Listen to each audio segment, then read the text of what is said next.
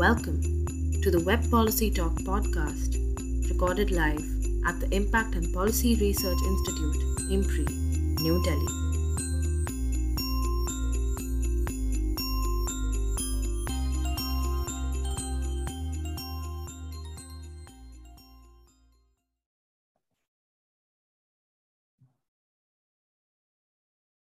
Namaste and greetings. I, Karnika Arun, researcher at IMPRI, Impact and Policy Research Institute, Prabhav Evam Niti Anusandhan Samsthan, Nai Delhi, extend my warmest welcome to you all to IMPRI #Web Policy Talk. Today, we are gathered for a special talk on a strategic framework for outcome-driven policy to transform manufacturing in India by V. Ramakrishnan. This deliberation is a part of the State of Foreign Trade #Talking Trade series, which is organized by the IMPRI Center for Study of Finance and Economics, IMPRI Impact and Policy Research Institute, Delhi. As the chair of today's talk, we have Professor Mukul Asher, former professor of Lee Kuan Yew School of Public Policy, National University of Singapore. We welcome you, sir. Our esteemed speaker is V. Ramakrishnan, the Managing Director of Organization Development, Singapore. We are pleased to have you, sir. Welcome. Thank you. Moving to our esteemed discussants for today, we have with us Shrikant Rao, Founder Director of Affordable Business Solutions. We welcome you, sir. Thank you. We are also delighted to be joined by Anush Ramasamy, the President and Managing Director of SKG Mill Limited. We welcome you to the session, sir. We are also joined by our series moderator, Professor Nalin Bharati, Professor at Department of Humanities and Social Sciences at Indian Institute of Technology, Patna. Now, I invite our moderator, Professor Nalin Bharati, to initiate the deliberation with his opening remarks and to proceed further. We look forward to learning from the esteemed gathering. Thank you. Yeah, thank you very much, Karnika.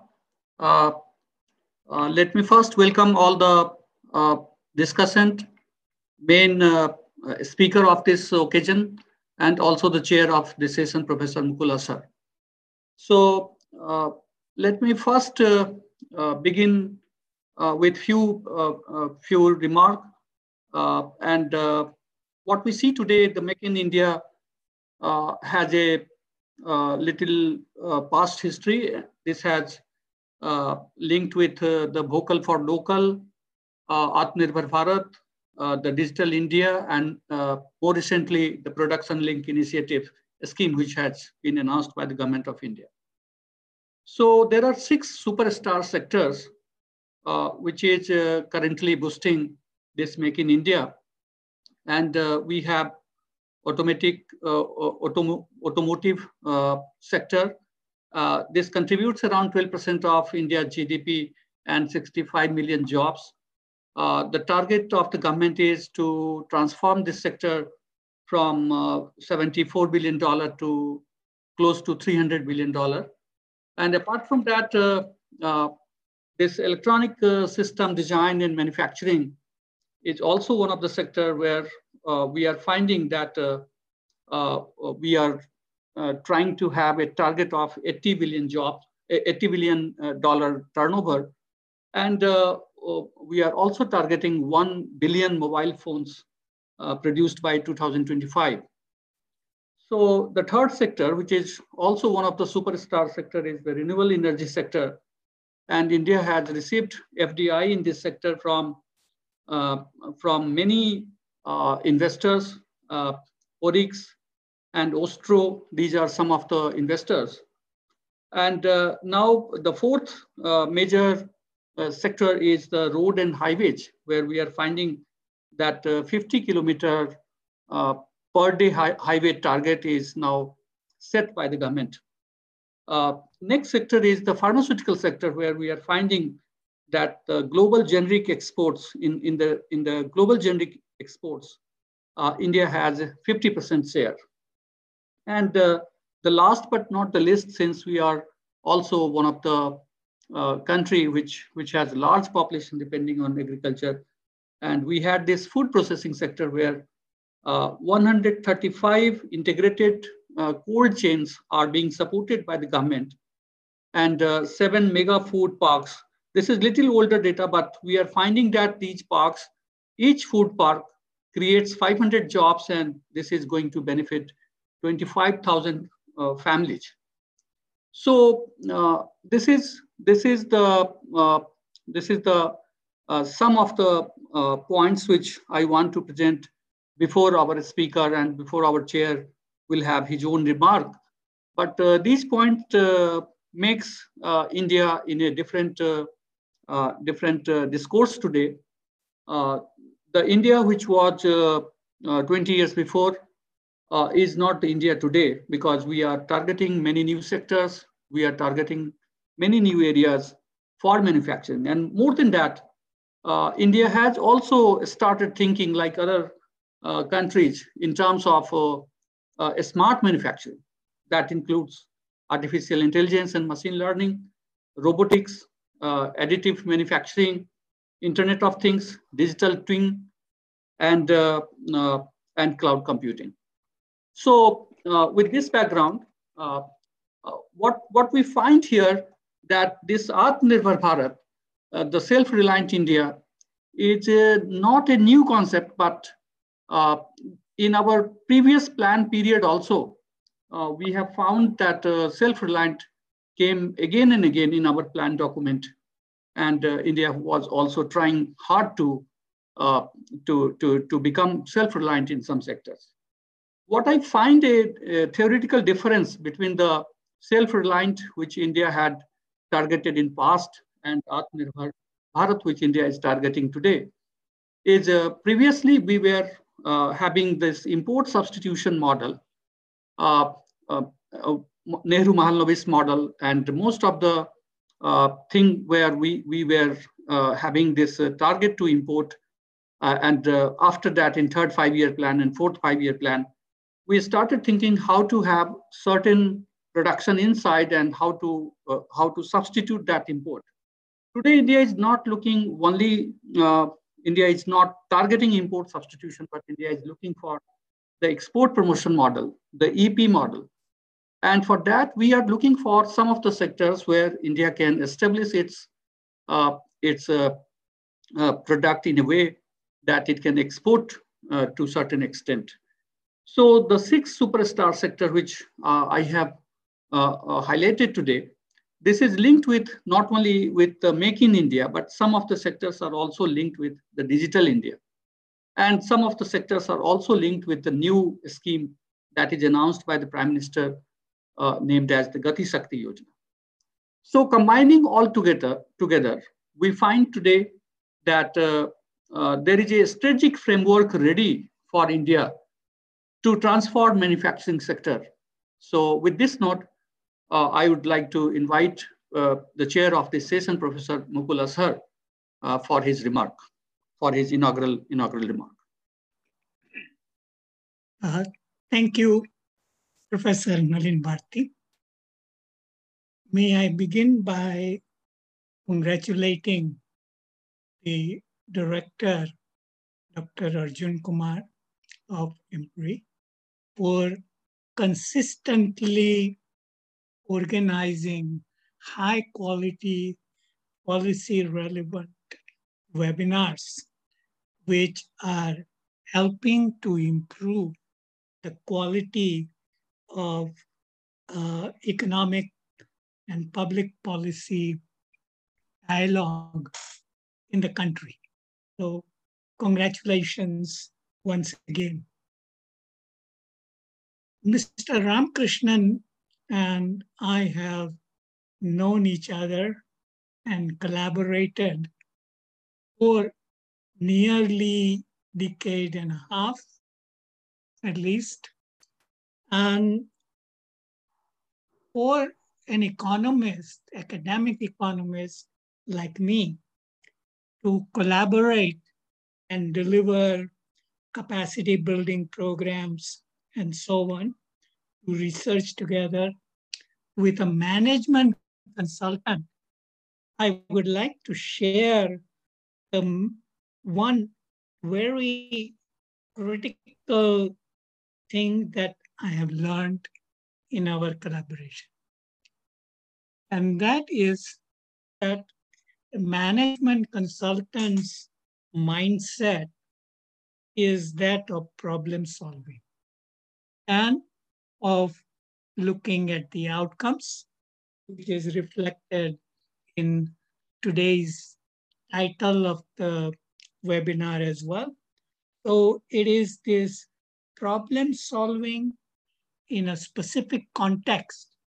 So context of a company or context of a country, and the outcome orientation, which improves the efficiency and effectiveness, is something that academic economists are not as prone to strongly emphasize. So he has really taught me a lot in our collaboration.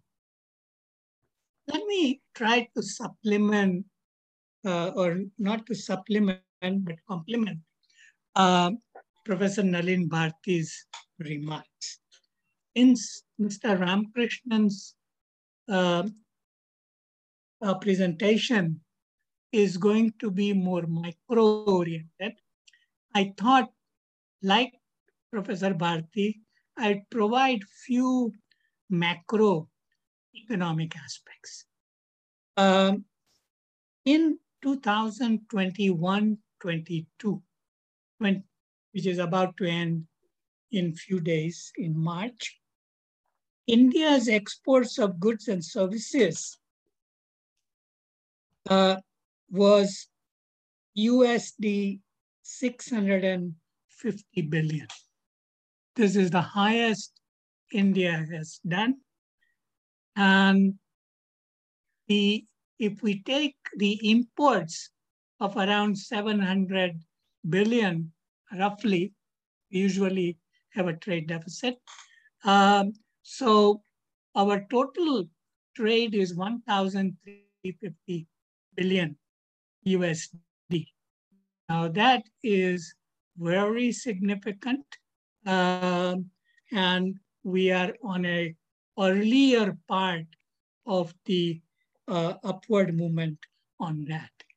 This is reflected by the Commerce Minister setting the target of USD $1 trillion, 1,000 billion, for each goods and services by 2030.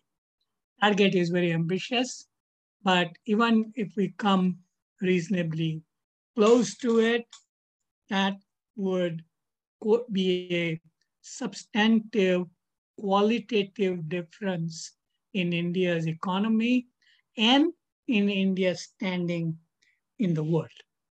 Professor Bharti provided some data on trade.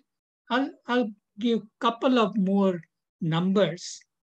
In 21-22, India exported, in terms of defense exports, new item, 1.53 billion USD in the first 11 months. We still have a 12-month data to come. This is a 6 times increase since 2014-15. So structural changes are occurring. Defense is a new area for us. In 21-22, in the first 11 months, India's engineering exports surpassed USD 101 billion, which is, again, for the first time. And main countries to which exports went were US, China, and UAE. UAE, with whom we are trying to create a special relationship. In terms of, while Mr. Ramakrishnan will be looking at the company level and a micro level, it may also be useful to keep in mind what is the state distribution of share of exports. Gujarat and Maharashtra contribute 20% each. Tamil Nadu, 9%. Andhra and UP, 6%. So together, these contribute more than 3/5 of India's exports.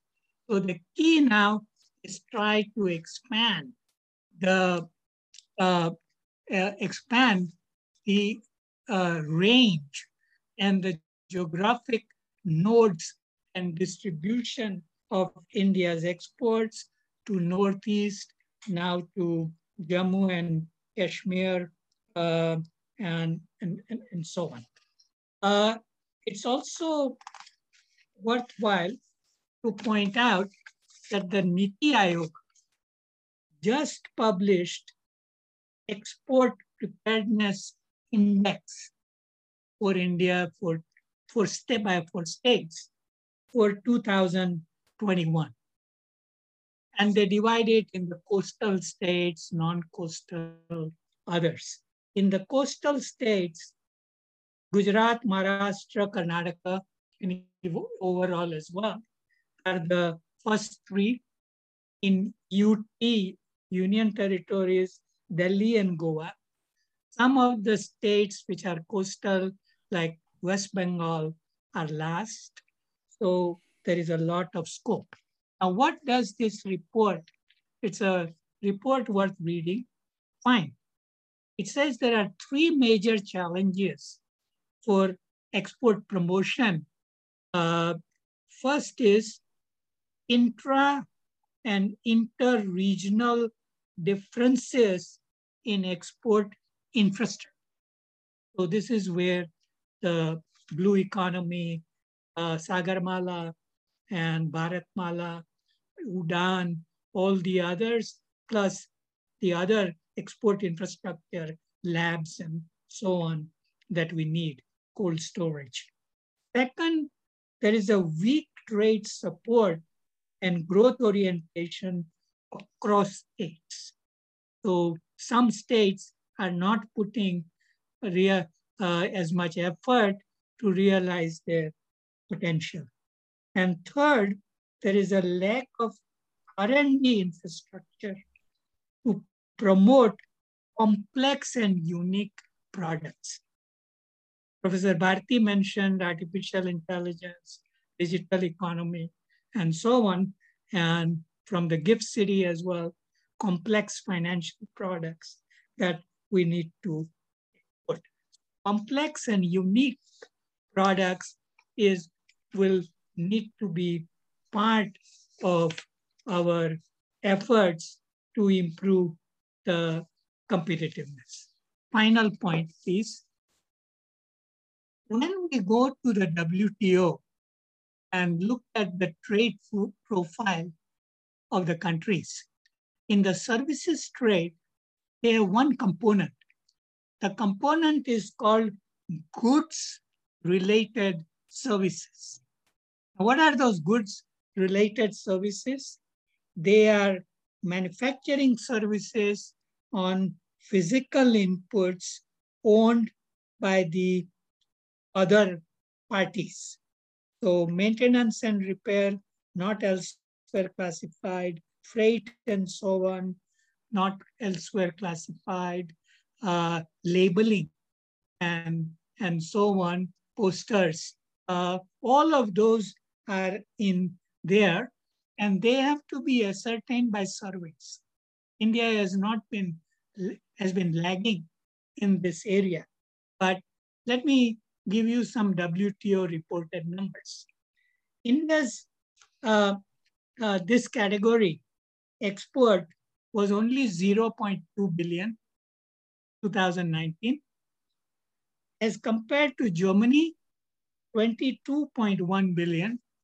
Since Mr. Ramakrishnan will talk about Germany at length, USA 27.9, and Vietnam 10.8. So we need, as we look at the manufacturing, we shouldn't ignore the goods related services item, which is usually not mentioned in the discussion. Thank you again for inviting me. It is an honor for me to participate in this. Thank you, moderator, Professor Nalin. Thank you very much, sir. It is always pleasure to listen to you with lots of inputs from India and from outside India. So may I now request Mr. B. Ramakrishnan for his a special talk on this issue. Thank you, Professor Bharti. Thank you, Dr. Arjun Kumar, for inviting me to this session. And Mukul, thanks for a very graceful introduction. And Srikanth, thank you for acceding to my request to contribute with your background in training and development, and of course in software and a variety of industries, including hardcore manufacturing. And yes, Mukul and I have been pioneered a model called co-teaching. And you can see it has been effective for both of us. He has gone bald and I've gone gray. Right? Now, I'm going to take a very different alternative stance because I have been associated with manufacturing, starting with my father's factories at the age of 13.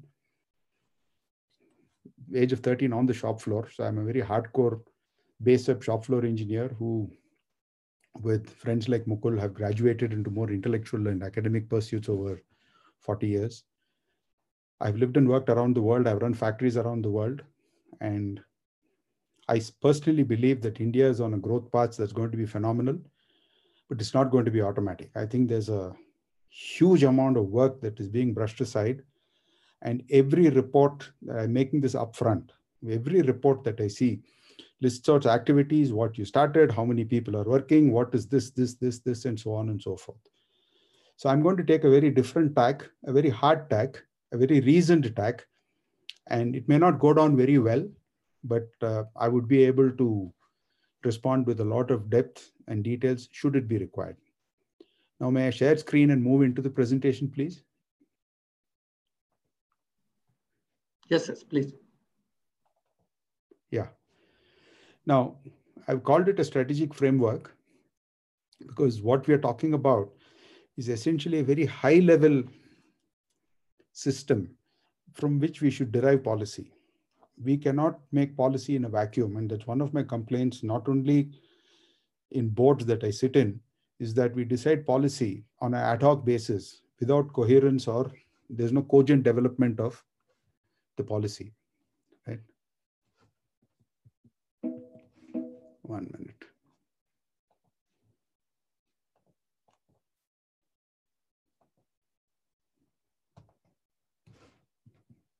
Yeah.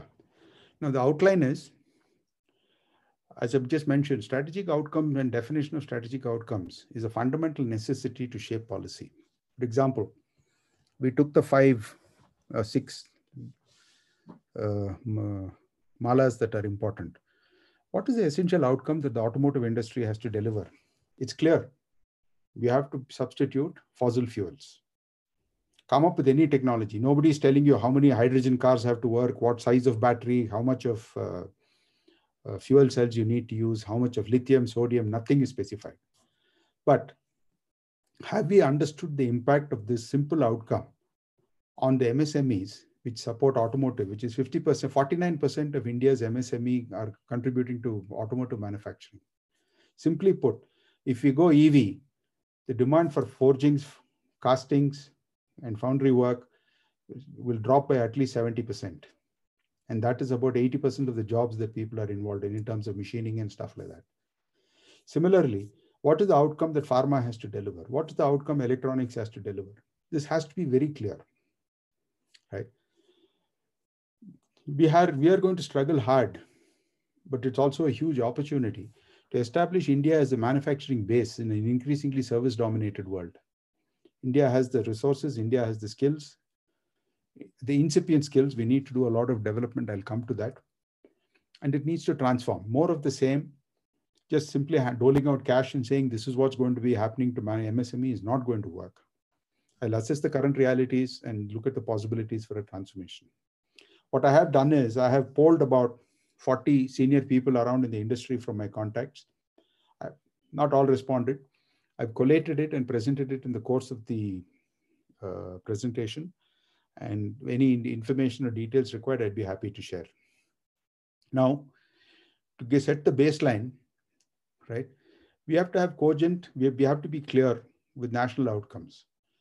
Because strategy is essentially a deployment of limited resources to deliver a specific outcome. If you don't know the specific outcome, whatever resources you're hiring, I always tell people when I'm teaching, it's like getting in a taxi and telling them, go from here to there and come back in 10 minutes.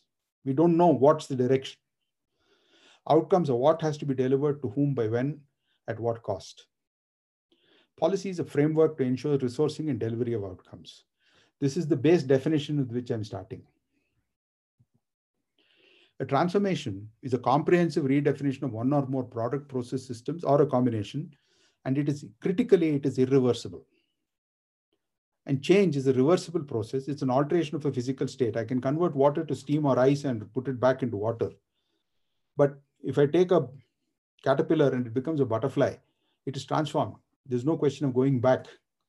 And one of the problems that we have seen in the past with import substitution, and when I came into the industry in the late 70s, early 80s, import substitution was a big thing. But believe me, no public sector wanted, no defense sector wanted any import substitution. In today's context, Make in India is a different mindset. The outcome is different. It's a question of Make in India for the world, not for India. India also we will supply. But essentially, we are looking at the global picture. I asked a very senior industrialist, what is your market? He said, why do you ask me? I said, you're growing at 25% when your competition is growing at 7%. He says, my market is the world. I think that's the outcome that we need to be looking at. Whether it is pharma, whether it is food processing, whether it is agriculture, whether it is semiconductors, we cannot be just doing it as a substitute because PLI comes in and they're putting in money and are going to give it to us.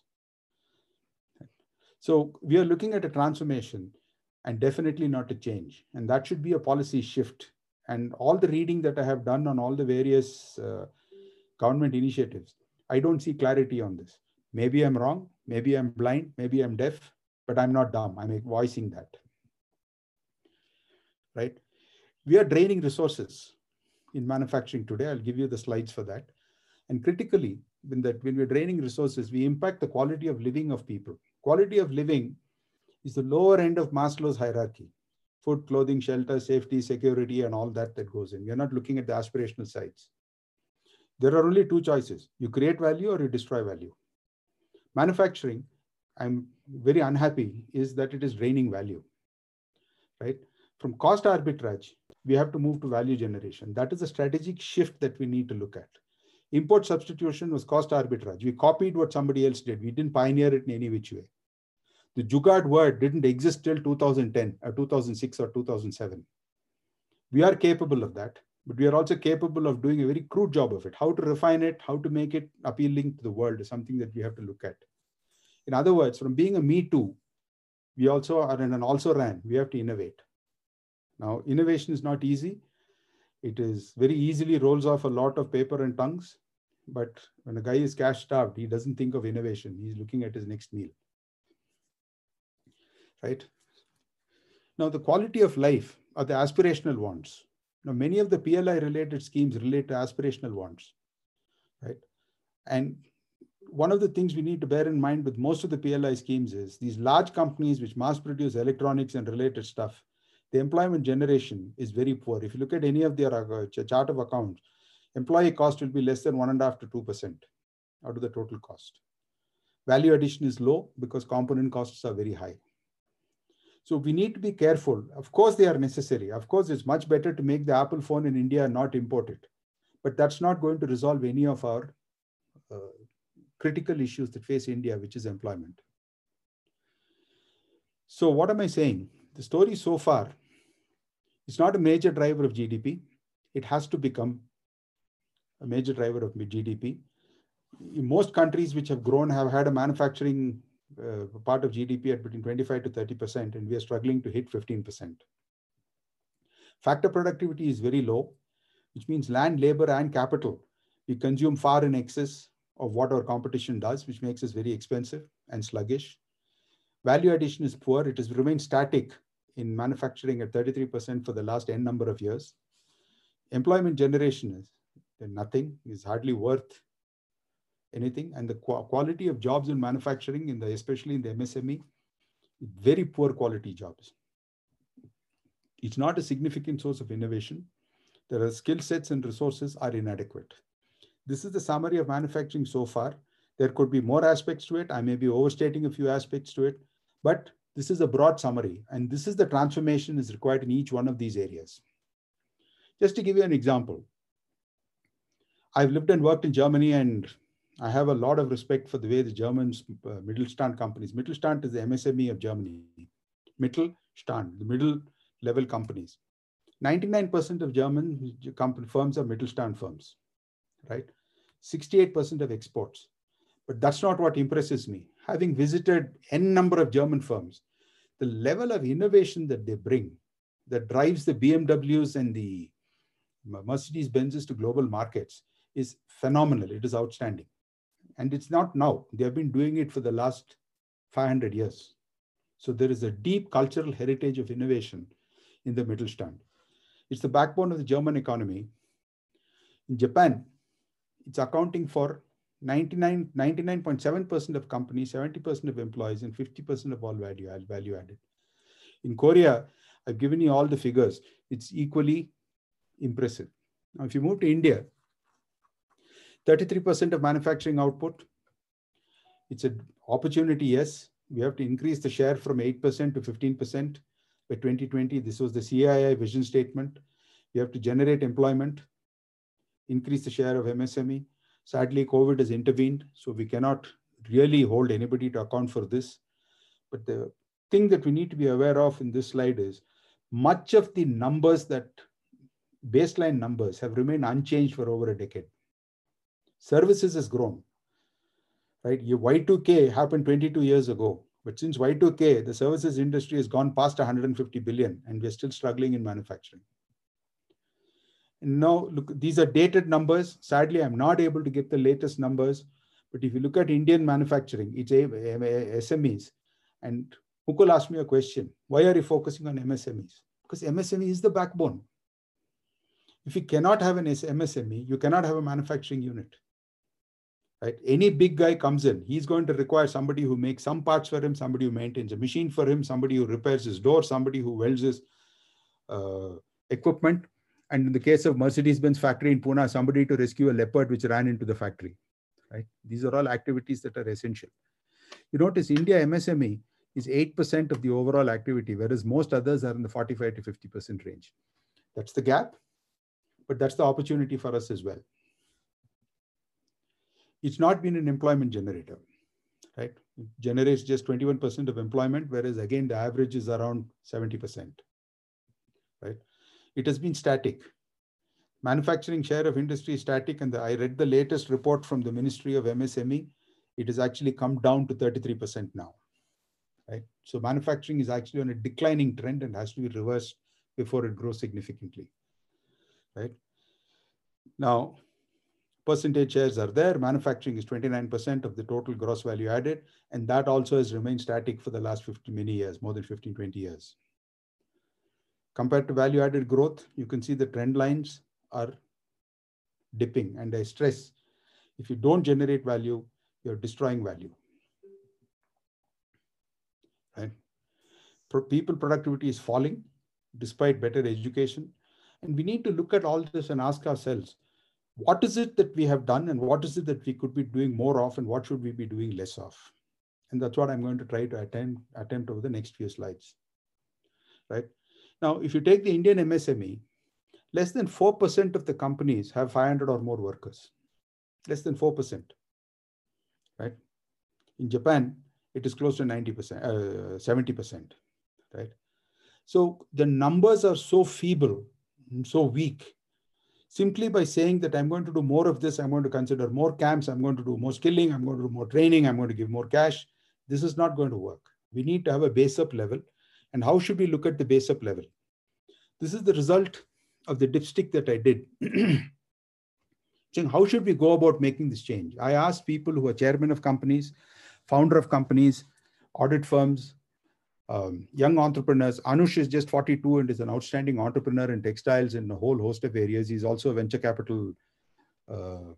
capitalist. These were all people whom I polled. I polled anywhere people from about 35 years of age to about 70 years of age. Basically, the feedback is, let's create a network of MSME support industries, or clusters as we call it.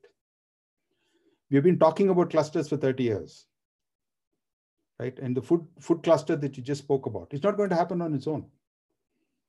The outcome for the food cluster, if that is not clear, each guy will want to do what the other guy is doing, because it's like this. I do organic farming in Coonoor, and when we do the farming, the farmer next door sees that guy made carrots, grew carrots last year and made a lot of money. This year I'm going to grow carrots. What happens is 10 people grow carrots, the market crashes, and then they crib that we are not making money. Same thing is happening in business. Indian MNCs are preferred over foreign MNCs. Having done more than 21 joint ventures in my lifetime, I can tell you foreign MNCs are fair weather friends. They're here till such time as they can add some money back to their books at home. And after that, they leave you high and dry and gone. It has happened to Malaysia. It has happened to Singapore. It has happened to Philippines. It's happened to Korea. It's happened all over the place. Mexico. The second question I asked is, what are the primary outcomes for Indian manufacturing sector to deliver? You can see the maximum was globally competitive gross value added. That itself is the outcome that manufacturing has to set. What should be the gross value added for manufacturing over the next year, 2 years, 3 years, 5 years, 10 years? We should have a vision statement and we have to enable it and make it happen. That to me is primary.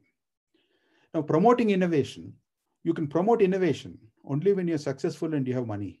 Most MSMEs don't know where they're going to get their money to pay the next salary. They're not going to innovate. So how are we going to further innovation?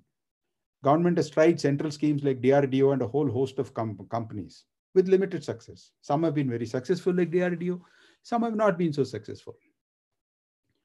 What are the top 5 priorities? Actually, there were 5 priorities I asked for, but since the sample was limited, I just pasted the whole thing, barring a few where it was 0. Right? Garments and textiles is a huge opportunity area. But Vietnam and Bangladesh didn't exist in garments 30 years ago. And just as a matter of interest for this audience, do you know who's the second largest garment exporter in the world? Can anybody take a guess? It's Germany. China, Germany, Vietnam, Bangladesh, Vietnam, and then India. And yet, when we had to do face masks and PE equipment during COVID, the same textile and garment industry went to the government and asked for subsidies. That's the mindset which is destroying innovation in our country. Right? Of course, gems and jewelry, there's a minor added. Value-added agriculture, processed foods are good. But the question you ask yourself is, do processed foods really offer a market for export? I went into processed food manufacturing in 1991 when I was head of strategy for the Kirloskar's. We found less than 2% of the Indian tongue accepts processed foods. Of course, it's grown subsequently, but it's nowhere like the West. In the West, I can go get a salad, I can go get a chicken tikka, I can get a dal bunia, whatever it is, and make a meal. We're struggling with that. Pharma and healthcare. Yes, it's a huge opportunity, but not in formulations. The pharma industry gave up API and sent it to China. We are now struggling to get back into API. We just stopped making API because it is cheaper to import from China. Why is it that China can make it and we are not able to make it in the same volumes? Today in India, we cannot complain about lack of volumes or economies of scale. They are immense. So there is a problem that we have here, which is going under the carpet. Electronic components and IC chips, yes, it's vital, but that is not the end game. What is the share of IoT that we want in the world market? for which we need broadband, we need all the infrastructure, we need all of that. It is just not chips and semiconductors. Chips and semiconductors look easy, but my constant refrain is the volume of clean, clear water that they require per chip plant is 5 million gallons a minute. Do we have those resources? It's nice to talk about it, but the outcome cannot happen unless you manage your water. This is a simple equation. Batteries for both the EV and the grid storage, and for cars is a very important part of it. I have a fully, what can I call it, alternative energy home. My house is fully solar. I have a patent on a underfloor heating using solar. All that is feasible. But battery life, solar cells are not easy to make. Of course, big players, Reliance, Adani have all got into it. It's an opportunity area. And batteries, it's a confusing plethora of users. And electric vehicles, which people talk about, I was talking in a board meeting yesterday. As on date, there are 42 makers of electric vehicle scooters. Obviously, there's going to be a shakeout and it's going to happen over time. So there's going to be some downside to it as well. Now, I asked them, what are the best developmental models for our MSME? Should it be Germany? I had a variety of answers. Germany, Switzerland, South Korea, Singapore. But the maximum was we have to generate our own model. And I agree with that. There are distinct features that we have, and I'm going to talk about the models now after I finish this. Now, what are the major drawbacks that we face? Why is productivity poor? There is no skilled labor, right? And today, 5 years ago, all the construction workers in my part of the country were from Bihar. Today, they are from Jharkhand. Extremely hardworking boys and girls. But once they are finished with this and they move on, all the skills that they have built over 5 projects goes with them elsewhere. And another industrialist pointed out, when my father started this factory, we were 15 kilometers from the town. Today, we are with 5 kilometers within the town. And all the labor there is no white collar, is no longer blue collar. These are realities. We do not get labor. We do not get labor, period. Forget skilled labor. Inability to innovate is a serious problem for MSCs. I have already described it. Too many rules and regulations. All of us are aware of it. Low value added. There's hardly any value added. A big company gives you a design, a drawing, a material, you produce it, and you make an arbitrage of a few percent. That's all you do. What are the limitations? This is completely ignored. MSMEs and most Indian companies have an inability to develop markets. Our approach is and has been, I have a great product, come and buy. World's not like that. We'll have to understand market dynamics, and simply promoting and going around on a junket saying this is what we have and attending a few exhibitions is not what it is all about. It takes focused, concentrated work. And the best example that I have seen in my lifetime is the EDB and the IE of Singapore, which has really helped the MSMEs come up to substantial sizes. Not only do they find markets, they find customers, they encourage the customers, they give you the money to meet the customer requirements and take you places. Price-based purchasing, that's very true. The standard rule in most companies is, if I can do it at 100 rupees, you should be able to do it under 85 rupees. My question is, look, 60 rupees is your material cost. How is he going to do it at 85? Why should he do it at 85? After all, you may get 4-5% material cheaper, but for you, labor is more expensive. For him, the only component that he can save on is labor, but his material cost offsets that. And a significant element is that our banks don't understand the manufacturing model. They're using outdated metrics to evaluate loans. And Mukul and I have been working on a paper for some years now. Maybe it's time to pull it out and bring it out. SEBI has now started looking at the metrics that a company has to report, public company has to report very differently. I think banking has to change. And as one young man put it, I can get a Honda at 7% loan, but if I want to buy a CNC machine, I have to pay 12%. The Honda can run away, but my CNC machine cannot. Right? It's grounded. That's the sort of conundrum that we need to address. But you'll also notice in the top 5 limitations, government policy is considered the least relevant. That is how irrelevant government policy making today is. That's what we need to look at and understand why. What do MSMEs require? Help in product development, help in process efficiency, and capital for plant and machinery. This is the feedback that I have.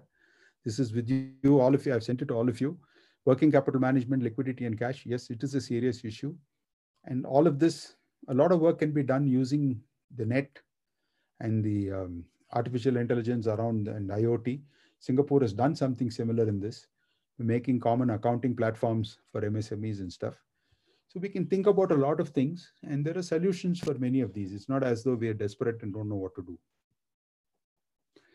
So majority are tiny, undercapitalized, no ambition to scale, don't generate sufficient cash, clueless about markets and customers. Factor productivity we have discussed.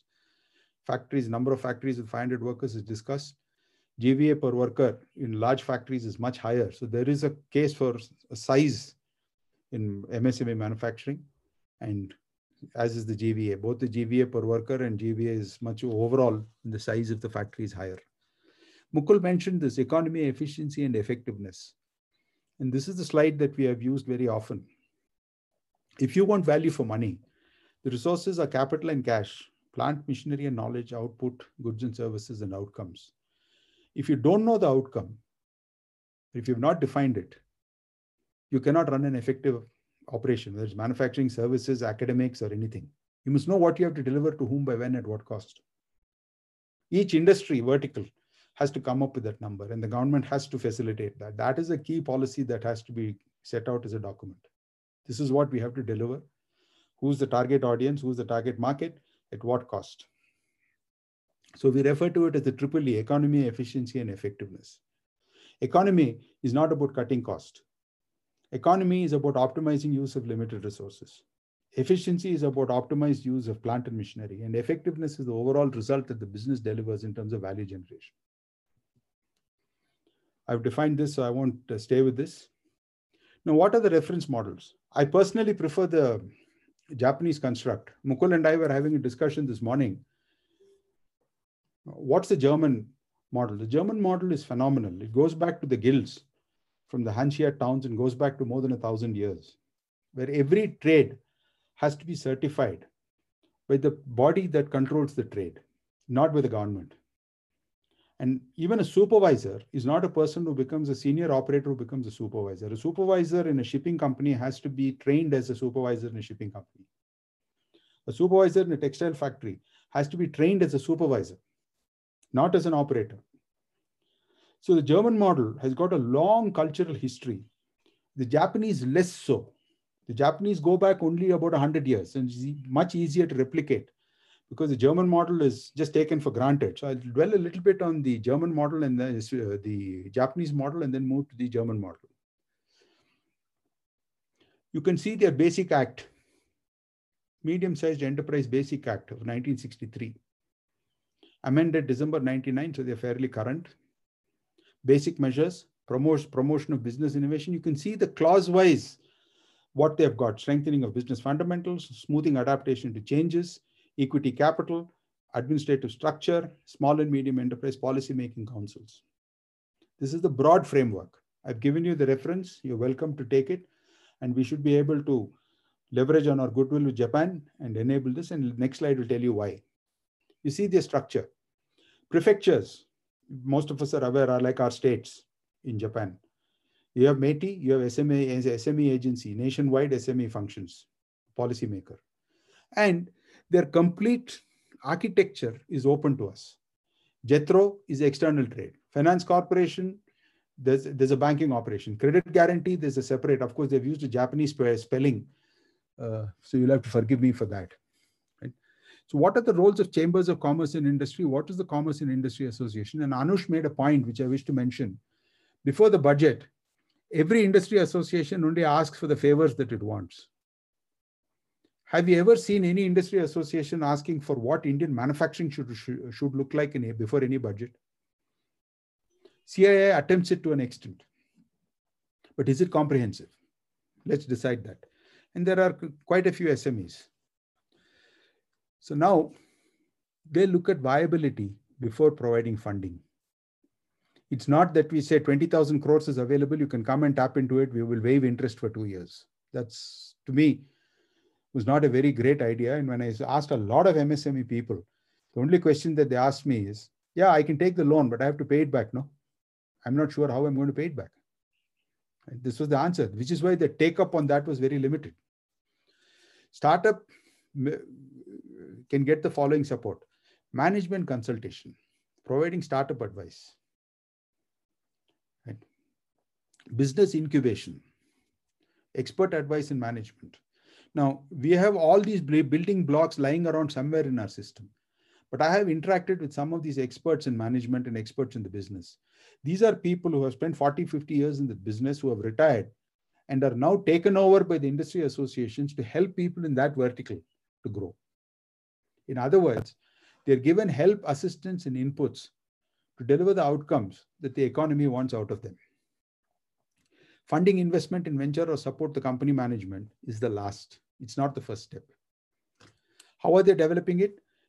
Japan has to go international. They look at human resource cultivation, which we're going to talk about, environment and safety measures, support for manufacturing through comprehensive assistance in R&D. Innovation is not going to happen at the micro level. Support for regional resource utilization, fostering cooperation, fund investment, and debt guarantee.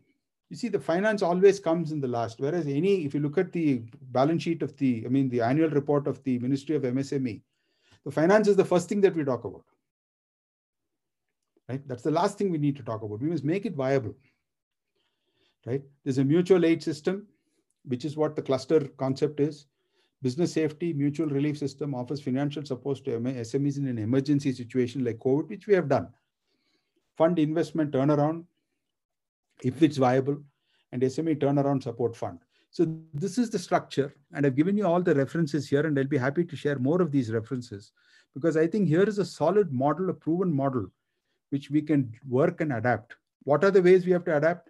Too early to say. Unless we know what the outcomes are and what our policy belief is, you can't adapt to this. So we need to keep this as a dynamic model and not a static model. The German, I'd rather talk about the ethos. Firstly, they prize their employees. I was chatting with Shrikant also. Okay, you get a guy very highly skilled and trained 2 years, and you put him into the industry. Do you think that guy in Tirupur is going to pay that tailor any percentage more because he comes skilled? We don't pay for the services that we want because he doesn't get the end product. That is the pricing issue I spoke about in the feedback session. Most are family owned and managed over generations. I worked in a company in Germany, which was in the family for 3 generations. I'm still in touch with the 4th generation. When they come to Asia or I go to Europe, we always meet up and chat. That's the depth of relationship. We have no business dealings. The business dealings are with my family business, not with me. They're cosmopolitan, yet very traditional employers, enticing career opportunities. I'm yet to see any turnover in a German SME. Hardly. A guy becomes a designer, he becomes a chief designer 30 years later, he's able to innovate because he has been steeped in that industry. They invest to create more jobs. Technology development is something that they are mad about. They do business for the long term. And they have a strong sense of social responsibility. You ask our guys to pay ESI and PF, and you can see how much they crib about it. So this is the ethos from the German side. From the Japanese side, we have a practical, down-to-earth approach about how to approach the setting up of successful MSMEs. If we can combine both, we can have our Indian model.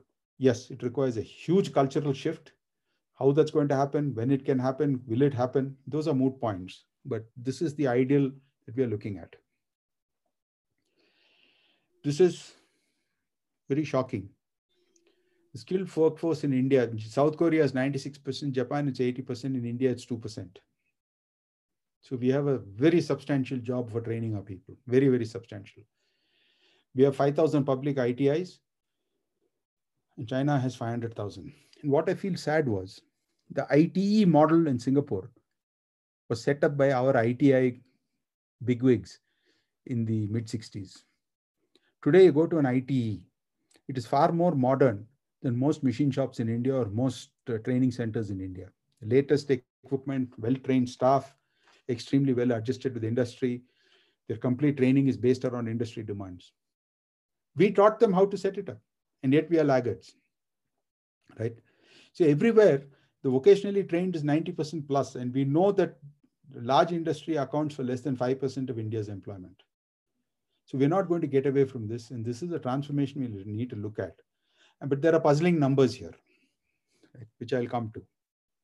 Right. Now, lack of training facilities, I don't agree with it. There are lots of opportunities which we can talk about.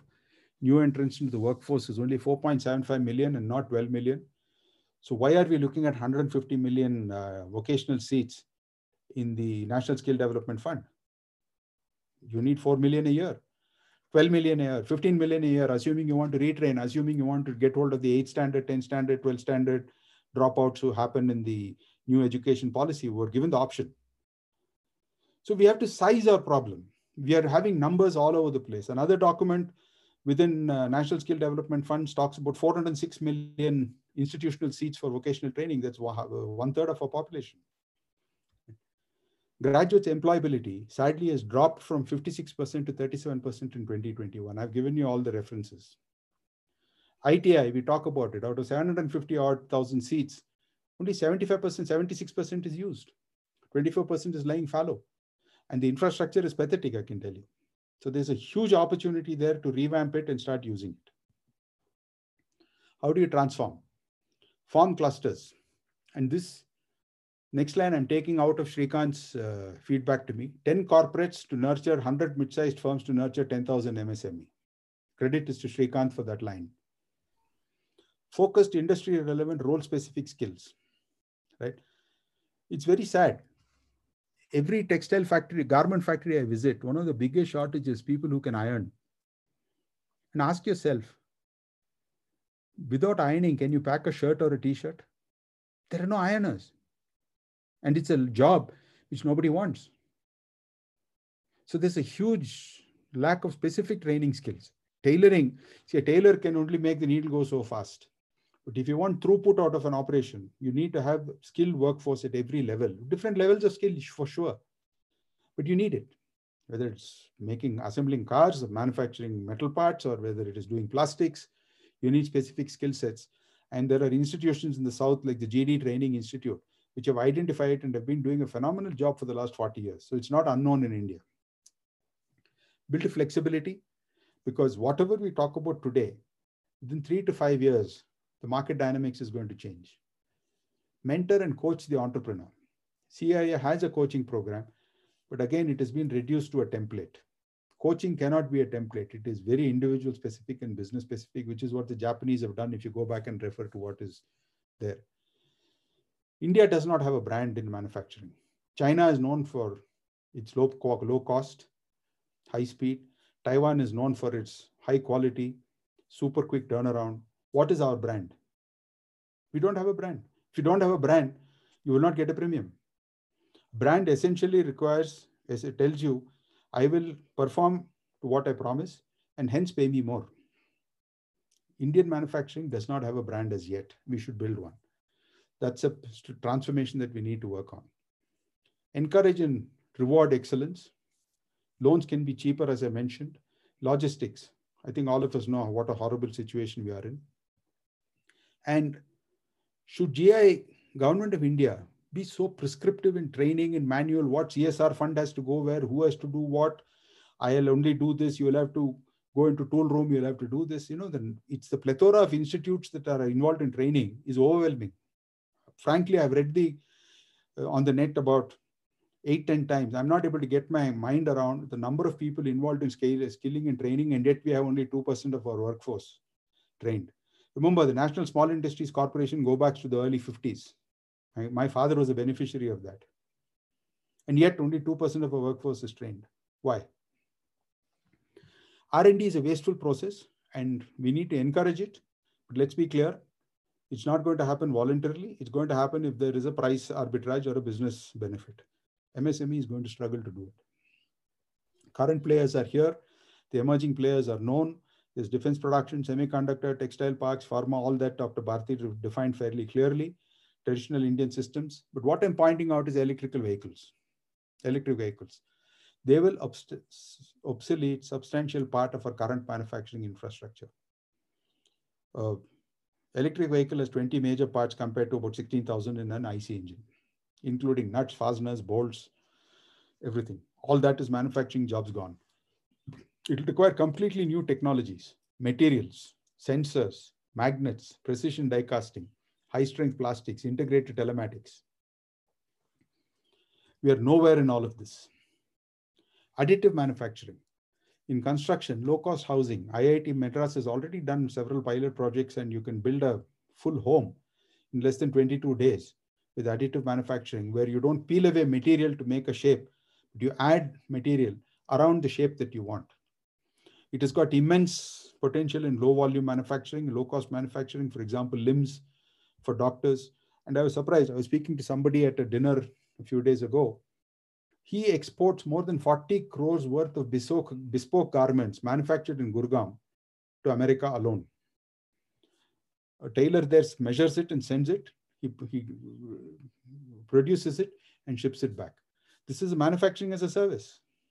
Mukul mentioned it. So there's potential, and there's much more. I've just put in a few areas. MRO, maintenance and repair organization, additive manufacturing for spare parts. Of course, you need it licensed, you need it validated, you need it verified, all that is there. But that's a huge opportunity. People are getting into it, but struggling with it. Precision manufacturing. India does not make containers. Why? It is basically sheet metal, but it's precision sheet metal. It's not something that you can, put it in good Lucknowi Hindi, ठोक ठाके हम कर नहीं सकते उसको. It has to be manufactured high precision, right? A large container is a very high precision product. So are aero bridges. Oh, what's so great about aero bridges? Indonesia, which has no manufacturing infrastructure comparable with India, was making aero bridges in the mid 80s, and we are still importing it. And remember, 100 airports are coming up. Let us say each with 5 aero bridges, 500 aero bridges for India, replacements, exports, there's a market, but it's precision, right? Sheet metal. We do very crude sheet metal work. EV and other things will require high precision sheet metal and die castings. In fact, for Tesla, the entire base of the Tesla car is a die casting, it's a single piece. When that happens, your labor component will drop, but the precision requirement will go up. Electric motors, controls. Manufacturing as a service, I've already spoken about it, right? So what does the focus require? Skill set specific to the industry. Government as a facilitator and auditor. Map skill sets for current and emerging requirements at the highest level based on outcomes to be delivered by the sector. Here is where the strategy and outcomes should come back. That should devolve into policy. Today, the data available is extremely confusing. Yes, training is a concurrent subject. Policy is from the center, the states are involved. But I was asking somebody, what is the policy that the center should enunciate? Nobody is able to mention it. And I think training is fine, but we need to pay. Anush has just sent me a note saying people prefer to work for 7,000 rupees as a salesperson in an insurance company rather than at 12,000 rupees in a manufacturing company. So when we're taking skill sets, how are we going to ensure that they are employed? Yes, the internship program that the government of India has started, I will leave to Shrikant to talk about it. It's a fantastic program. All the people who are using those interns are very happy with them. But will they stay in the industry after 2 years? Or all the training and they'll go off to some other industry for software coding? We don't know. All this, and skill development ministry is a separate setup. So you have the Ministry of MSME, Ministry of Manpower, Ministry of Education, Ministry of Skill Development, National Skills Development Corporation. I think one of the things we need to do is integrate it into a single body and work with industry associations to take care of training. They know more about what they need.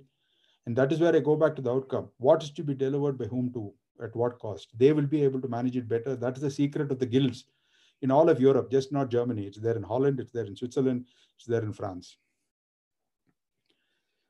We have vast resource base available. We have to channelize this. It can transform, manufacturing can transform if only challenges are recognized and addressed. More of the same is not going to help us. Innovation, as in pharma, helps market development. Textiles. I was asking again, Anush sadly is not able to join us. Why is it that India imports fabric, polyester fabric, synthetic fabric? His answer was, India has the largest company in the world making the raw material for synthetic fabrics, makes it the cheapest, but it is still the costliest product in India. I don't want to name names, but the factory in the west coast of India is well known. We are still importing 30. Cotton is not imported, but very few people use cotton. Cotton availability is limited. The bulk of garments are made from synthetics, and we are still importing it from China, right? And it has a huge consequence. I won't go into it. I have restructured garmenting companies, so I know a little bit about it. The auto industry is in ferment, right? IC engines have a life of 10, 15, 20 years, whichever way you look at it. Maybe the larger segments like shipping, ship and rail may have something for a little longer. But please bear in mind that in an IC engine in a car, more than 50% of the car price is still imported. That contributes a significant amount of our current account deficit. Aluminium, rubber, chemicals, electronic components, carbon black for tires, all this continues to be imported. So we need to look at base up on a number of factors. I've covered a broad swath. I've been extremely critical. But I think if you're going to have a policy shift, we need to have a critical analysis. It does not mean to say that we are critical of somebody or some institution. That's not the intent. But we need a critical evaluation of where we are. We need a clear understanding of where we want to be. And we need coherent approaches, policy, to take us there. I'll be happy to answer questions. Otherwise, I hand over the floor back to Professor Rusher to take it from here. Mukul. Yeah, thank you very much. Thank Professor Bharti. Yeah, for presenting a very intense understanding about how India is going to transform in manufacturing with critical note, and also comparing India with many smaller countries and also the big giants of the world. So we will take up some of the questions, but before that, I would like to invite our discussant, Mr. Srikant Rao, for his remarks.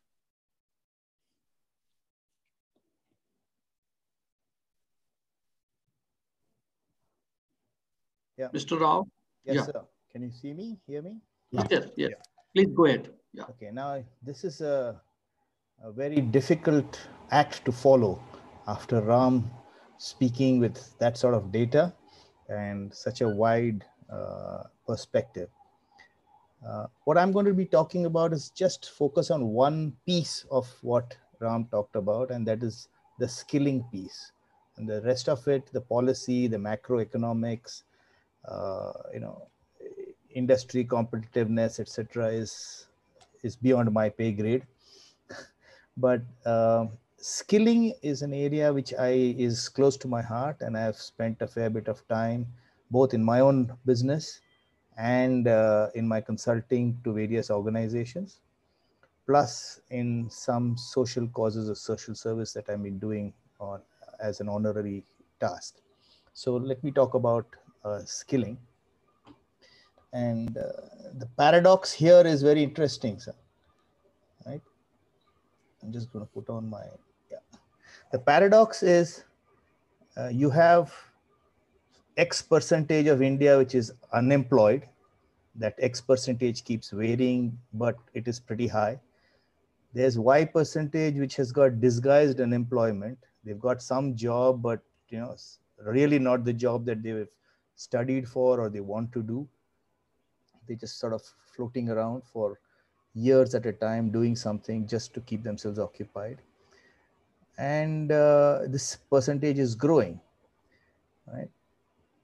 And on the other hand, you have employers saying that for the love of money or God, they can't hire people because whoever is educated, whoever has got trained, whether it's a ITI or a diploma holder or a graduate or a postgraduate or a PhD, X percentage of them are unemployable, right? So this is the paradox that we are all fighting with. And struggling with. And so this is an area which I have spent a little time on, and so I'd like to speak about my experience in that and some experiments that we've been doing. Okay. Why is it that we have so much of education, so much of training, but less than 2% of them are employable or employed in the area that they are they've been trained for? Okay, this is a fundamental question that is very difficult to answer. My take on this is very simple. Employers have started or have been encouraged to use an academic qualification as a filter to in their whole recruitment process. Okay, so the job that a person is going to do, as Ram said, ironing of a garment, doesn't require a BCom or a BA or a BSc or a BE. All right. Okay, but people have used the fact that you need to be a graduate in order to do this type of a job. Now, whether it's banking or insurance or manufacturing or any organization, the type of academic qualifications that are being asked for have no relevance to the job or the skills that they require. Okay? In the so-called software export industry as well, we have people who are doing, BCA, MCA, BTech, MTech, etc. And what are they doing? Very simple coding, 90% of them. I'm not talking of everybody, that's a generalization, but 90% of the coding work is very low-end coding, right? And can be done by people without this type of qualification. Okay. So case in point was, we had a software company where we do some report generation in our database, pull out some data, create some reports, right? Not very rocket science. We were able to train a girl who has just done 10th standard pass, right? 10th standard pass. Within 3 months, she was generating reports using SQL Server, etc., and generating with a productivity which was fantastic, right? Far higher than our BTech, BE, MS, MCA companions, right? And the brilliant part of it was, she was at the office 15 minutes before time, and she was smiling throughout the day. She had fire in her belly. She wanted to grow, right? And hats off to her. We couldn't retain her. She got a job with the multinational at 3 times the salary that I was able to pay, but good for her, right? But that's the point I'm trying to make. That particular job did not require a graduate or a postgraduate degree. It required someone to have been trained for 2 to 3 years to do just that job, right? And do it to the at the quality level of at a global scale. And that's how a multinational, which typically doesn't hire people without these type of qualifications, picked up this girl who has not even done a pre-university. Okay, so in a way, skilling was becoming very relevant. Problem we see in manufacturing is nobody wants to hire, nobody wants to train, and the mantra is de-skilling rather than skilling. Okay, automation is the name of the game. Nobody wants to grow. Ram, you were talking of 500 people. Nobody wants to grow beyond 25 people, right? Because I want to be in the MSME card. Okay, I don't even want to get into the S or the medium scale, all right? Because of labor and other issues. Okay? So how do we get past these issues?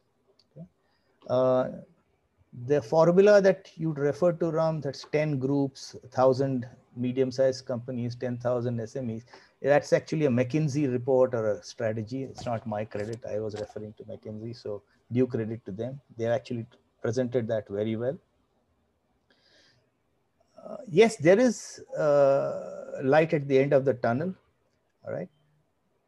I think what has been happening with the National Skills Development Council is something that is very important. We should be talking about that, where, as Ram said, the job roles have been defined by the industry skills councils, which are led by the industry associations, all right? And for each job role, the curriculum and the skills requirement have been defined.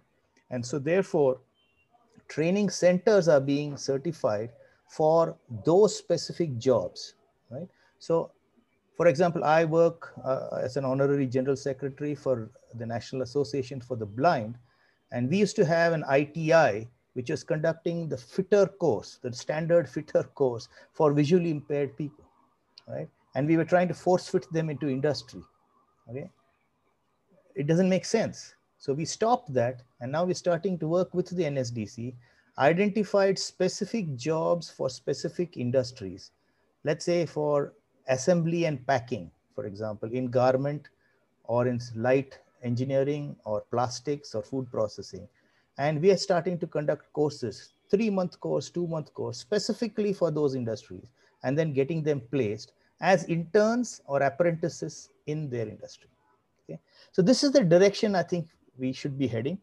My time is almost up, but I think I'd like to conclude by one simple model, which I think has also been successful, is if you go to Manipal, in addition to the MBBS course, there is a complete suite of products being generated called SOHAS, Applied Health Sciences.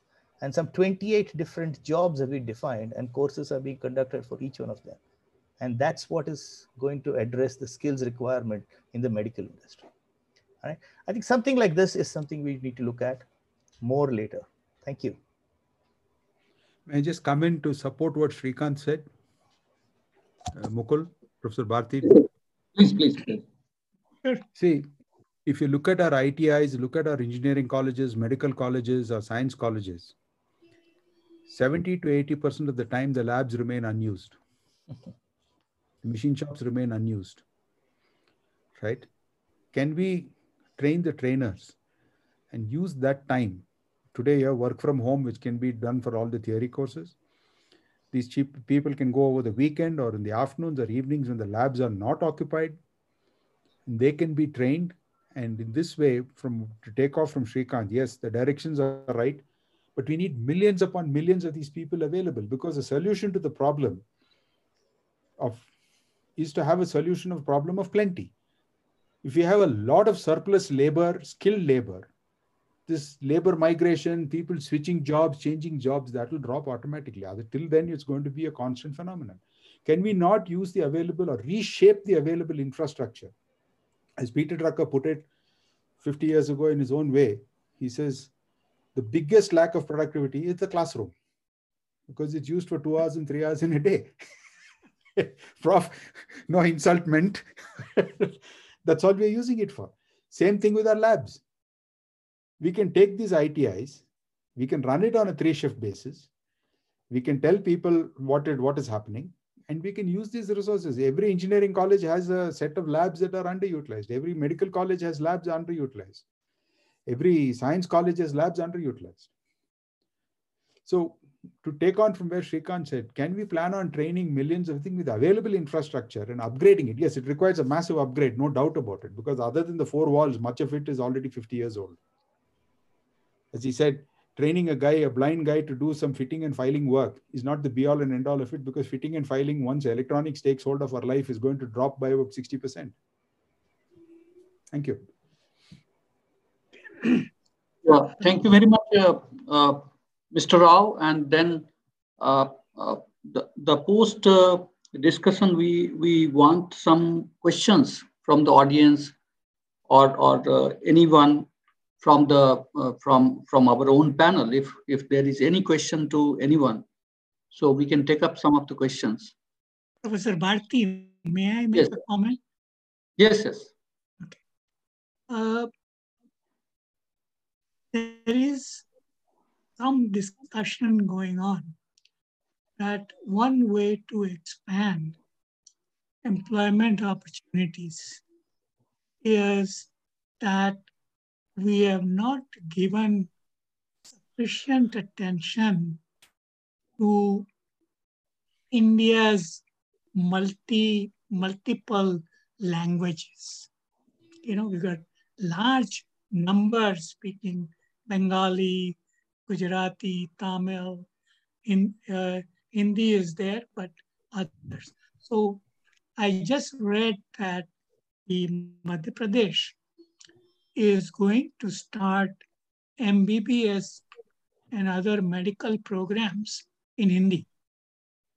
Now that means, there are a lot of people with good mind and talent, but English, overemphasis on English has been one of the reasons why some of the opportunities get constrained. So if we can use our languages more innovatively, more extensively in different regions of India, then there might be possibility of some employment opportunities opening up and some innovative local thinking could also take place.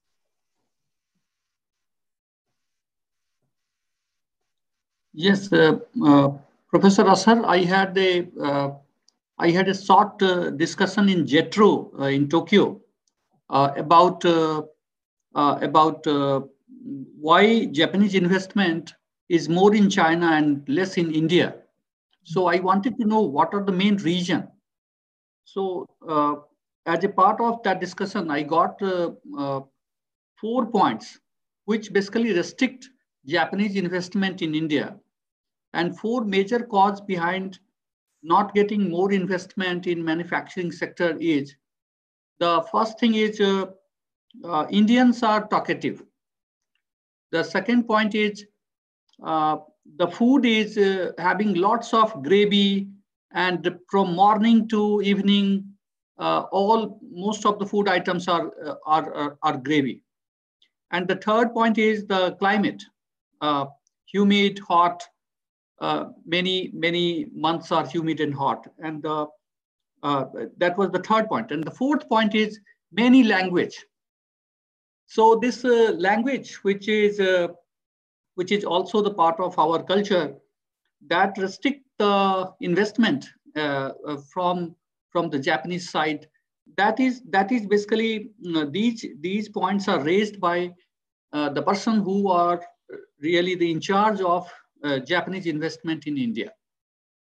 So I took it very seriously that whether these social or cultural points can also be a point for the investors looking India as an investment destination, comparing when China has a different type of climate and very closely food culture and also the single language. So, but sometimes when we are running for making manufacturing into a big jump, we have to also think for how can we nurture our people. So the outcome of the discussion is moving towards skilling up the people, and that is the need of our, because most of our speakers and discussions are constantly arguing for how to skill up our capability, because investment will come, but what about the complementary factors which can also motivate them to further investment. So if I can have a question from anyone, one of the question Dhananjay is asking about, let me just read out the chat. One of the students from IIT Patna is asking a question that what would be the best possible strategy to raise economy in agri sector in tribal areas in India in terms of employment opportunity? So may I request Professor Asar to answer, or Ram can answer first, and I will make my contribution later. Okay. See, I live in an area where there are about 300 tribal villages in the Nilgiris. I understand the situation reasonably well, though I can't say it's hands-on or it is not tactile. in the agri sector, in the tribal sectors, in the tribal areas, every resource is missing. And the level of ill health in these sectors is extraordinary. I was part of an NGO where we tried to help promote organic farming because they have cows, they have all the access to generating the organic farming products. I myself am an organic farmer, so I understand it reasonably well. The question is, the level of health and education is so backward. The women are very hardworking. They took up organic farming of herbs. We bought the herbs from them, gave them a clear 24-25% margin. We retained 8% for our management cost and supplying some of the inputs. But these poor ladies are extremely anemic. They're very sick. And much of the money that they earn gets taken away by the men. So we should not look at it as a tribal area problem. I think we should look at it as a human developmental problem. Education is the key. The district collector here wanted through COVID to establish online classes. But some of the tribal areas were so deep in the forest, there was no broadband. Right? We just concluded an iCamp 2 weeks ago for the tribal children. And we literally had to send our auto rickshaw garbage bin collectors with a loudspeaker, asking them to come for the tribal thing because everything was free. It was done by a leading institution called Arvind Eye Hospital, free of cost. The children were examined. We focused on the children because the children's eyes are bad, their education suffers. They gave them free lenses, free spectacles. The children were taken to Coimbatore for major surgery in case they required it. But the moment you see it, you realize that the human development index is so poor. We need to focus on that primarily. Give them good nutrition, give them good food. How is the question? Because through COVID, what has happened is everybody has gotten used to eating tons of rice and dal, nothing else. Diabetes is high, anemia is high. So if I start trying to improve this as a superstructure without reaching the basic needs, we will be missing the bus. We have to have a lot of humility to accept that we have not done a great job of it. And these village hamlets are small, 20 families, 10 families. They are 10, 15 kilometers away from the major routes. Very often you can't go in, you need a four-wheel drive to get there. So we have to look at this as a basic problem. I don't have a ready-made solution. If I had, I would have spoken about it.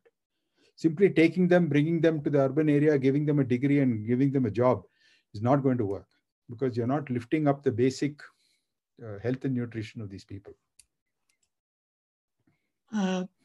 If I may, let's be also very very, very clear. People who have access to jobs are in the urban and rural areas, right? So they are going to fight for the last bit of scrap that is necessary. And on this point, I will touch on what Mukul said. 95% of the youth in the area that I live in cannot speak a word of English or Hindi. They cannot get a job outside of Tamil Nadu. So I don't know if regional language focus is going to help. And in the context of the tribals, many of them have their own sub languages, which makes it very difficult to communicate as well. Yes. Mukul, you were saying something. Yeah, I'll just compliment. I'm broadly in agreement that human development needs to take place.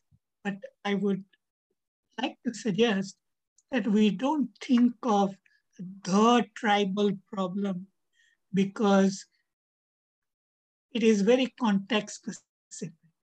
Different tribal areas, different parts of India have got very context specific things that are different, and what they will be benefit, what they will benefit from, those measures are different.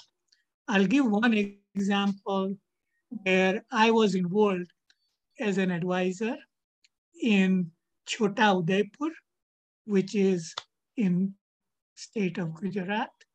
And I went to Chota Udaipur, the tribal area, with the NGO and said, okay, what can be done? you are right, improving nutrition, more balanced diet, others, these are necessary. But one of the things that we found in that tribal region is that if we can do some check dams, improve the fertility of the soil and so on, if they can go from 1 to 2 crops per year, they can improve their incomes and their livelihoods. The other thing we did was to say that why not an NGO that I was working with, why can't NGO give its name so that when tribals grow jeera or any other thing, instead of selling jeera, they brand it. So there is a packaging skill. If there is paddy, some simple rice mill, which women can run, can be taught, some accounting can be taught. And so we found that for them, that kind of a course of action improved their livelihoods. For some other tribals, it may be different. So I don't think we should overgeneralize. Yeah, thank you, Professor Asar. We have one more question about India has signed trade agreements with advanced countries like Japan and Korea. The trade deficit is increasing in manufacturing sector over years. What do you suggest for such trade agreements? Ram, shall I take it? Take it. I'll follow up with what you have to say. Okay.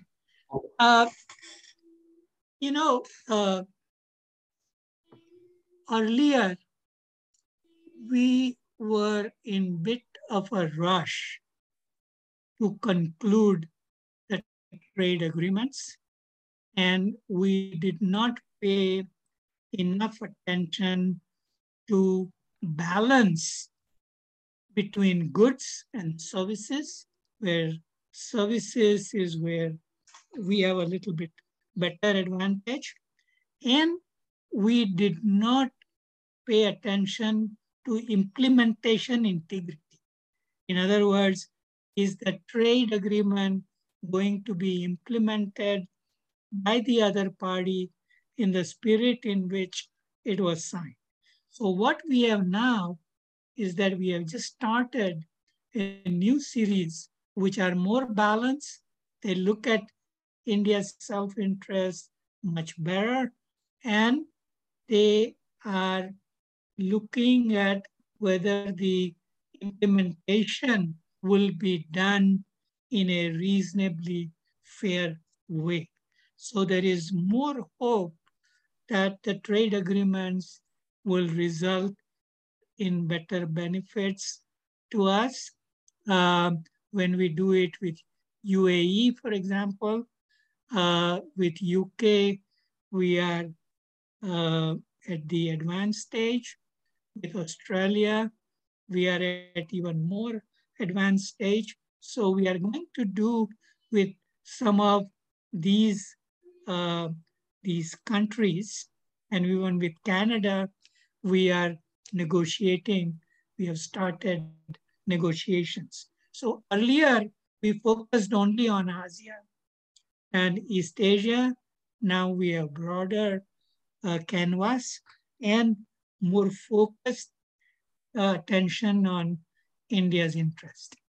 Having said that, trade agreements are not the only thing, or not even the major thing that affect trade deficit. Trade deficit is affected by our competitiveness, what Ram has presented in great detail. And it's only recently with Atmanirbhar globalization, with Be Vocal for Local, all the other things Professor Bharti talked about, that we are paying attention about how to be globally competitive, produce for global markets as compared to before. So let's just wait for a while to see what outcomes we obtain. As I mentioned, 21-22 export outcomes are fairly encouraging, and we are setting very ambitious targets till 2030. See, to come in, let us understand what trade agreements are about. Trade agreements are not about benefiting India as a country. It is essentially a route to find A, how they can deliver their products and services into India, or B, get a ring fence around resources from India that their industry and society can use. I have been involved with AFTA, the Asian Free Trade Agreement, which was a successor or which was copied from NAFTA in the mid-90s.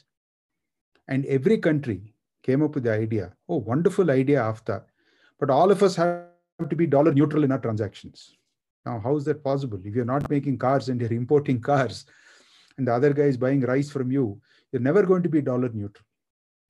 So these trade agreements are barriers, and particularly in the East Asian countries, there is an insidious barrier of language which is used. I have done more than 8 joint ventures in Japan. And I can tell you the faces will go blank and they'll start speaking Japanese when something inconvenient comes up. I have sat down with a Japanese gentleman who's a great lover of India. He sits in Delhi. I have about 25 PowerPoints where he has explained how the Japanese are not serious about certain barriers. We need to accept that.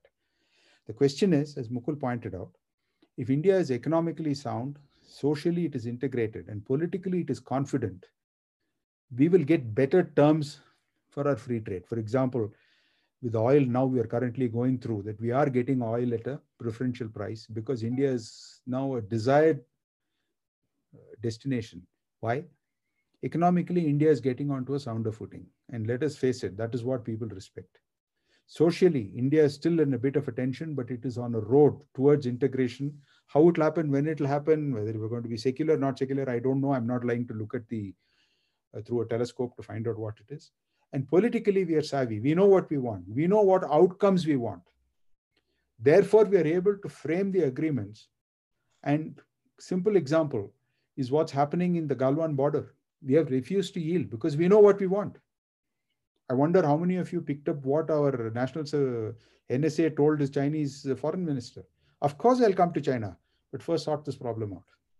That confidence is essential. And I think going forward, the free trade agreement, we have done so many, but if you really look at it, why did we walk out of that BRICS and the East Asia zone? Because it is not beneficial to India. We said, okay, fine, you guys go ahead. We don't need it. You need Indian market access. You're not willing to give me the same access. Now, whether you're competitive or not competitive, that's a second issue. Of course, we have to be competitive. Are we competitive? In certain segments, yes, like pharma, software, services, we are good. In certain areas, we are not. Defense, we're increasingly become extremely competitive. So FTAs will only work if there's a mutual need and one side is able to fulfill the needs of the other in specific terms. This is my take on FTAs and joint ventures. Essentially, an FTA comes from a position of weakness, not from a position of strength. You have what I don't have. I have what you don't have. Therefore, let's get together. I see Professor Bharati smiling. Yeah.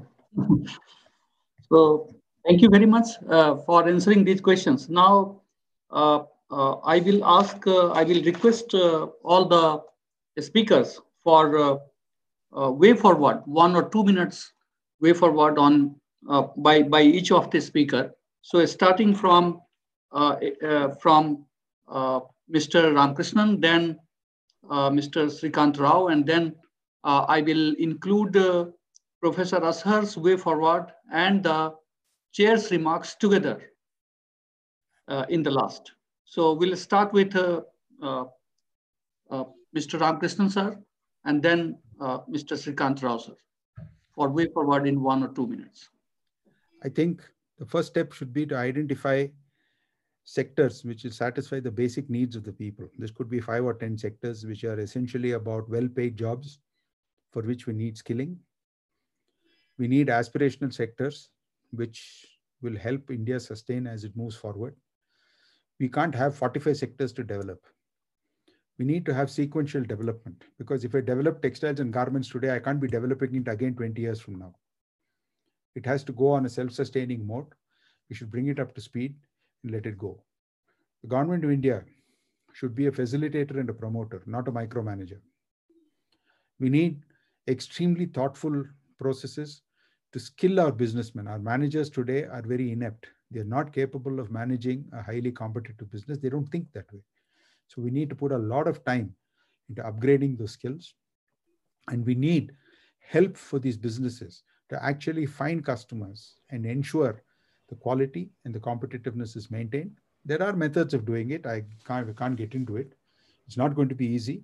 It has not been attempted in too many places, but it is not as though it is an impossible feat to task, because there's a requirement somewhere, there's a potential to produce it somewhere, and we need to identify what needs to be made to happen. Right? That's my way forward for this whole discussion. Thank you.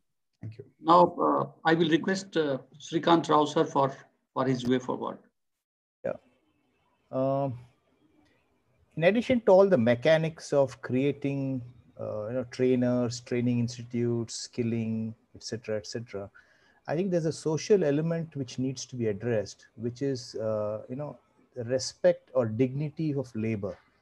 Right? We need a huge mission to sort of extol and change the mindset of parents, change the mindset of students, change the mindset of youngsters, saying that labor is not labor in the sense manual labor is not something that you should look down upon, and you shouldn't only aspire to be a white collar worker in a bank or a software company, right?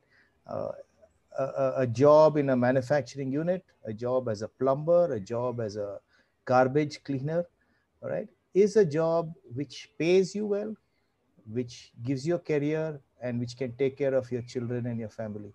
That is something that has to be propagated, right? And if we can ensure that polio is eradicated, I'm sure we should be able to do that. But that's the type of campaign that is required, sir. Thank you very much. And now I will request Professor Asar for his way forward, and also for his remark as a chair, last remark as a chair. Thank you, Professor Bharti. Mr. Ramakrishnan's presentation was very comprehensive, with a lot of insights and a lot of things to think about. These transformation is not very easily done. Neither it is quickly done. So how do we get longer term focus on increasing India's relevance to the world? I would say that people should feel that India brings something to the global table, whether it is in trade, economics, investments, technology, culture, civilization, security, and so on. And how do we communicate that is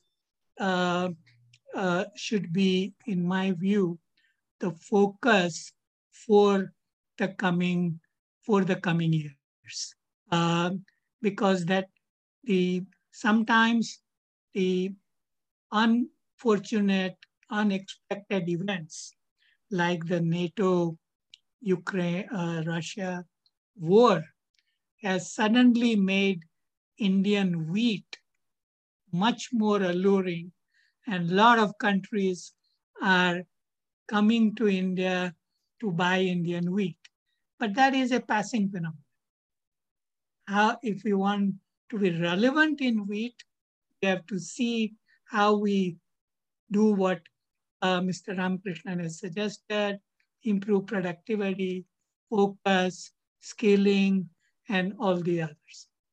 The other area that I'm somewhat more hopeful about, but Mr. Ramakrishnan didn't quite touch on, is that India is beginning to develop a good startup system and good technology startups and entrepreneurship. We also have space starts up now, agricultural technology startups, and so on. Is there a potential, as we now have close to 90, I think, unicorns, and large number of startups? Is there something that is dynamically changing, which can also help the MSME sector become more dynamic and grow? So I think I would explore that particular avenue as well, as a way of transformation, including in our thinking. So the drone technology is now being used to spray pesticides.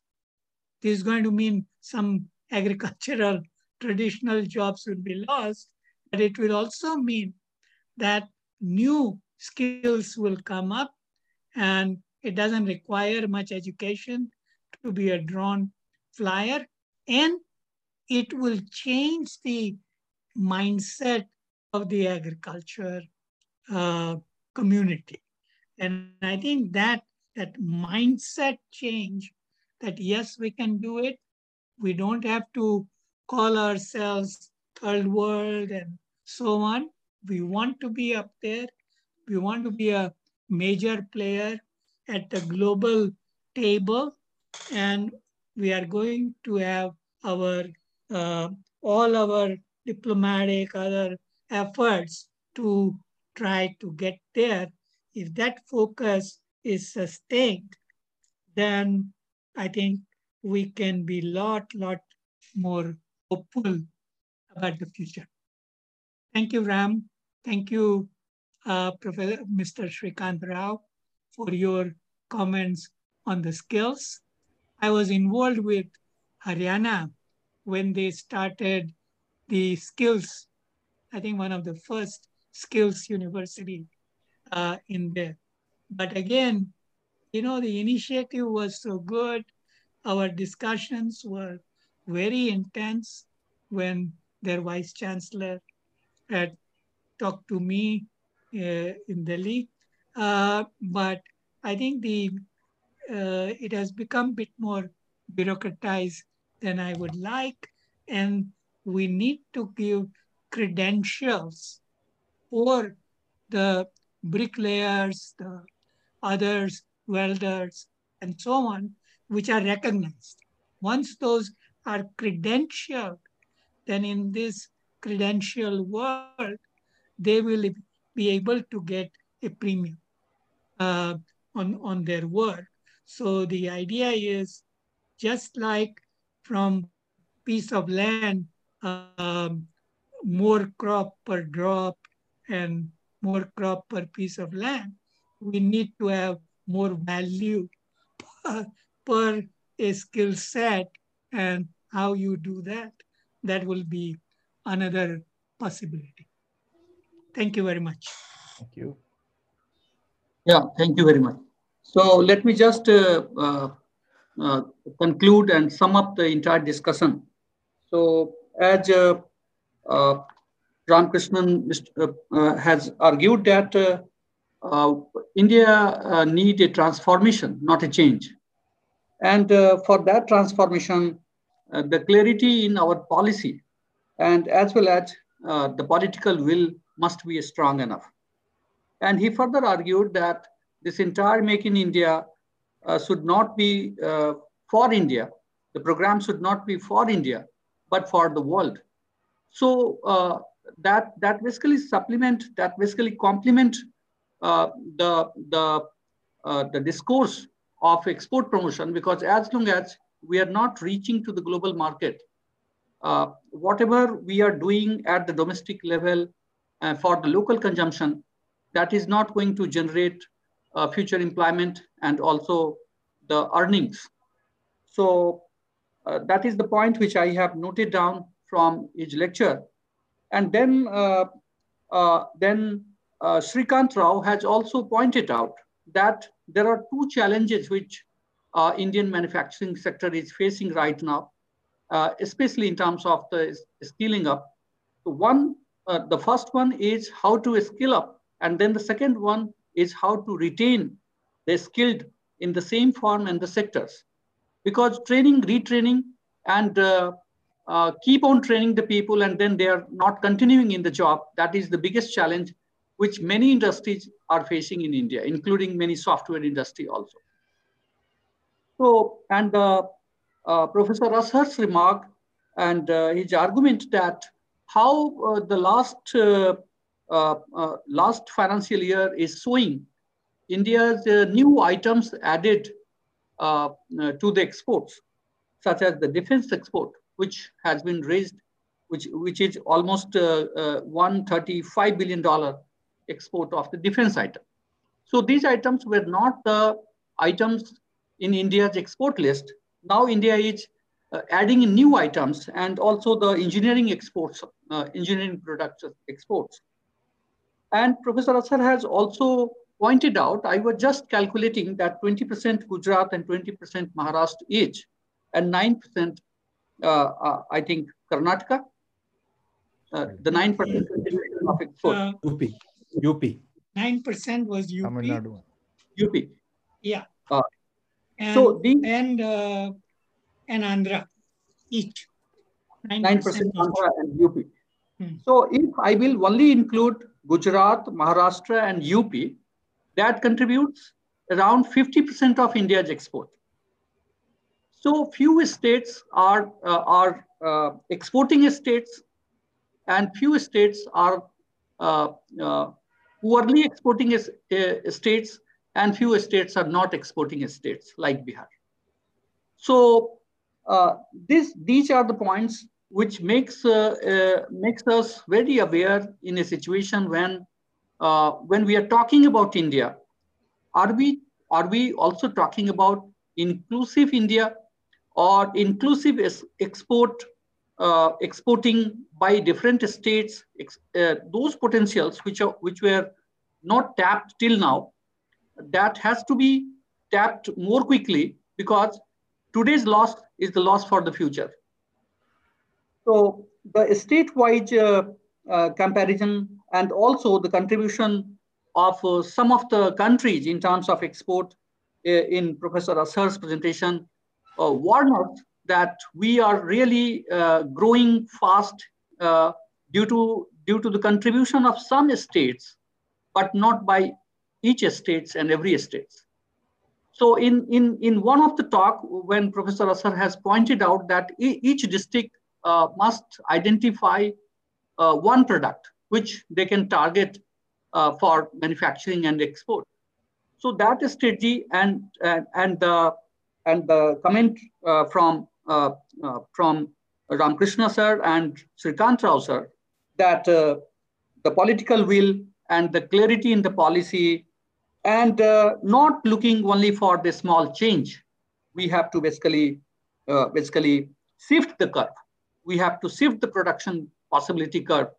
We do not have to move on the production possibility curve.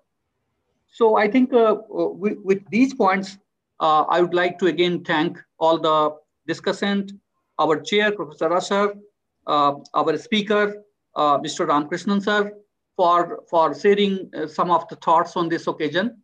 And thank you, IMPRI, for organizing such events when India is really looking for the new dimensions and directions.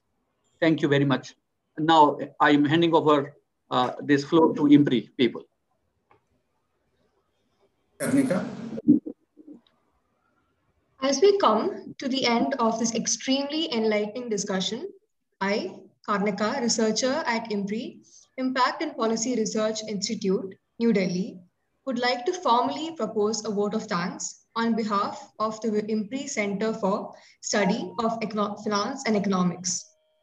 We are grateful to Professor Mukul Asher for chairing the session, to V. Ramakrishnan for taking out the time for being with us and sharing such thought-provoking talk on strategic framework for outcome-driven policy to transform manufacturing in India. We thank our discussants, Shrikant Rao, Anush Ramasamy, and series moderator, Professor Nitin Bharti. Thank you for adding your diverse perspectives and valuable insights into the deliberation.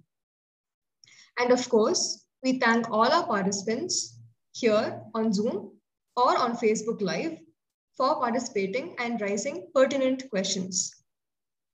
We are grateful if you are watching us later on YouTube or listening to us on podcast.